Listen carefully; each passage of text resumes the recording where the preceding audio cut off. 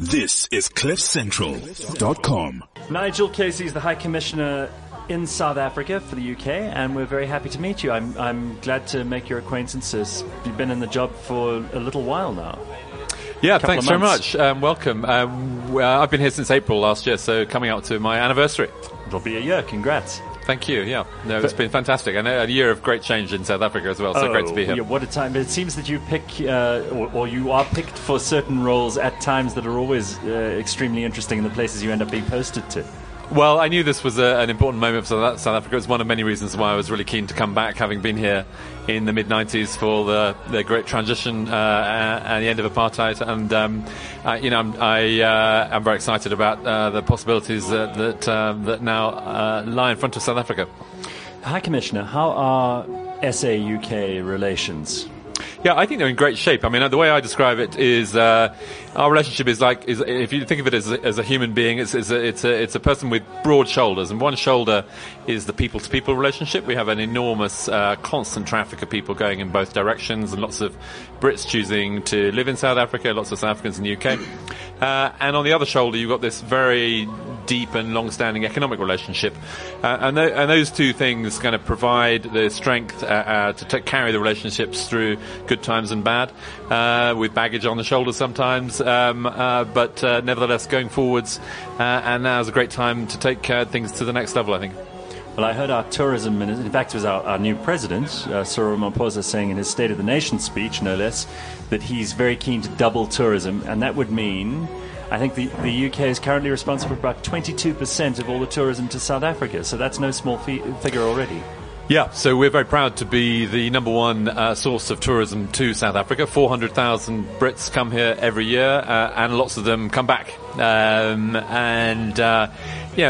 We share the ambition to help grow that number and grow the overall number, because we know that tourism is a fantastic source of sustainable jobs and is with very low barriers to entry. So it's great news that Virgin Atlantic have announced today that they are laying on a second flight, 2 trips a day. so doubling their capacity daily from OR Tambo into Heathrow. No, it's all very exciting, and tonight we're really here to talk about business relations. And you mentioned already that we've got very good trade relations between the two countries, but even business-to-business situations where South African businesses are finding green pastures in England, and English businesses are finding very fertile ground here. Yeah, so the thing that's most struck me coming back is how symbiotic the business communities in the UK and South Africa have become over the last 20 years since the end of apartheid, the end of sanctions. So a lot of big household names in South Africa have chosen to expand via London. They've often put down a second headquarters in London as a way of accessing capital and growing internationally. So that's helped to redouble the links between the two countries. But there's also a huge growth in non-traditional areas. So it's not all just about mining. There's massive growth in services, both on the South African and the UK side. And I think for the future, that's probably the area where you're going to see most growth coming in, including in sort of new economy areas like tech and oceans economy, things like that we haven't been exploring the potential of fully so far.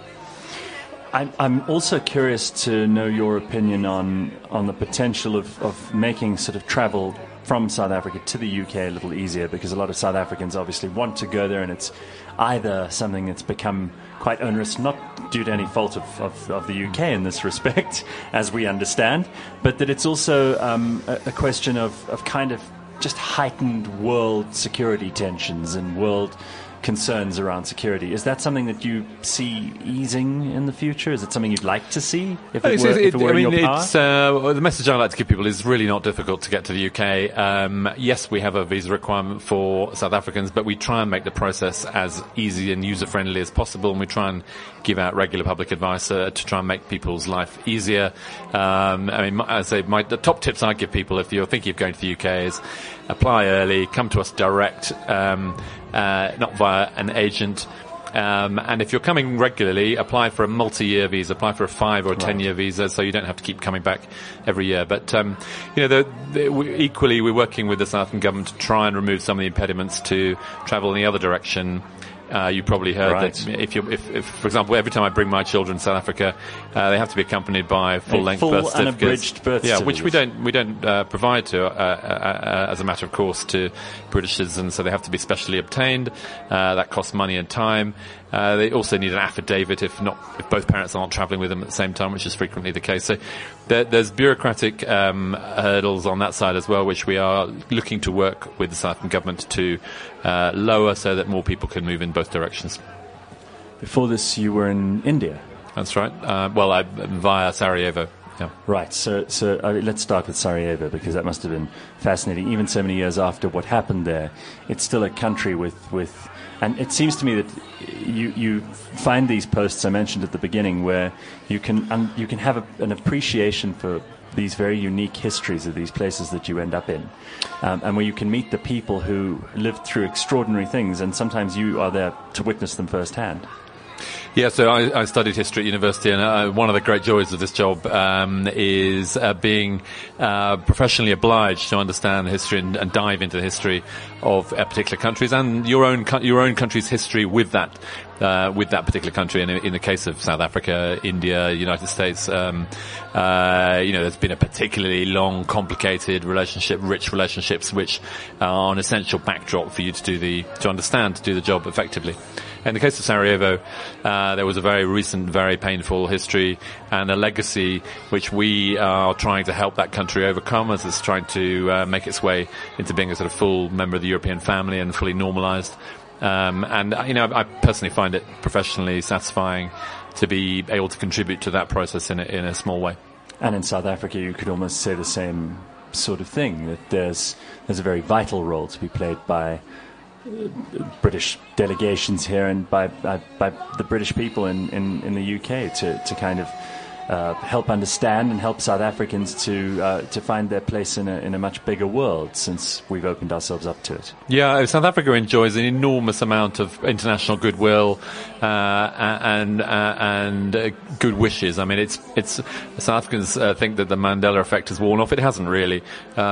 His name is very resonant. His 100-year birth centenary this year is going to be a big deal in the UK as well as here, and the people, investors included, even ratings agencies, want to give South Africa a leg up and a leg in, and they are often willing to go the extra mile to help out. And so I think you start from a very strong position.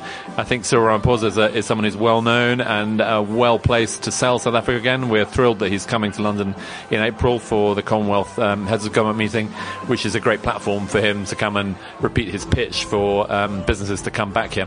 And there are, I think the Trade Commissioner was telling me, 11 Commonwealth countries in Sub-Saharan Africa that are also very important players in this particular geographic arena. 18 African countries altogether in the Commonwealth. Yeah, so Africa is a big part of the Commonwealth, and right. Sub-Saharan Africa and Southern Africa in particular. I think Cyril Ramaphosa will be one of the people who other leaders are most interested in talking to in London, because he's just come in to the presidency. There's a big buzz about South Africa at the moment, big positive buzz, a lot of interest in hearing what he's got to say, and certainly on the side of the British government, there'll be a very warm welcome for him and his team. And what are the fun parts of being the High Commissioner? Well, look outside. You get to give fantastic parties with a purpose. I mean, we're here absolutely celebrating Best of British, but also, the purpose of that being to help grow that business relationship for both the benefit of both our countries. I mean, you also get to see, frankly, the best of each other's countries, and you get to meet some of the most interesting people in the countries you're lucky enough to go to, and you can invite them to your house, and quite often they come. So, it's a privilege. That's terrific. And are there any parts of being High Commissioner that aren't particularly friendly and palatable? Well, look, there's a bit of paperwork. We're public servants, but I'm not going to complain about it. No, I'm very pleased that you studied history. I'm a history student myself, and I always think that it's the only subject that anyone gets to do at school. It's about people. That's true.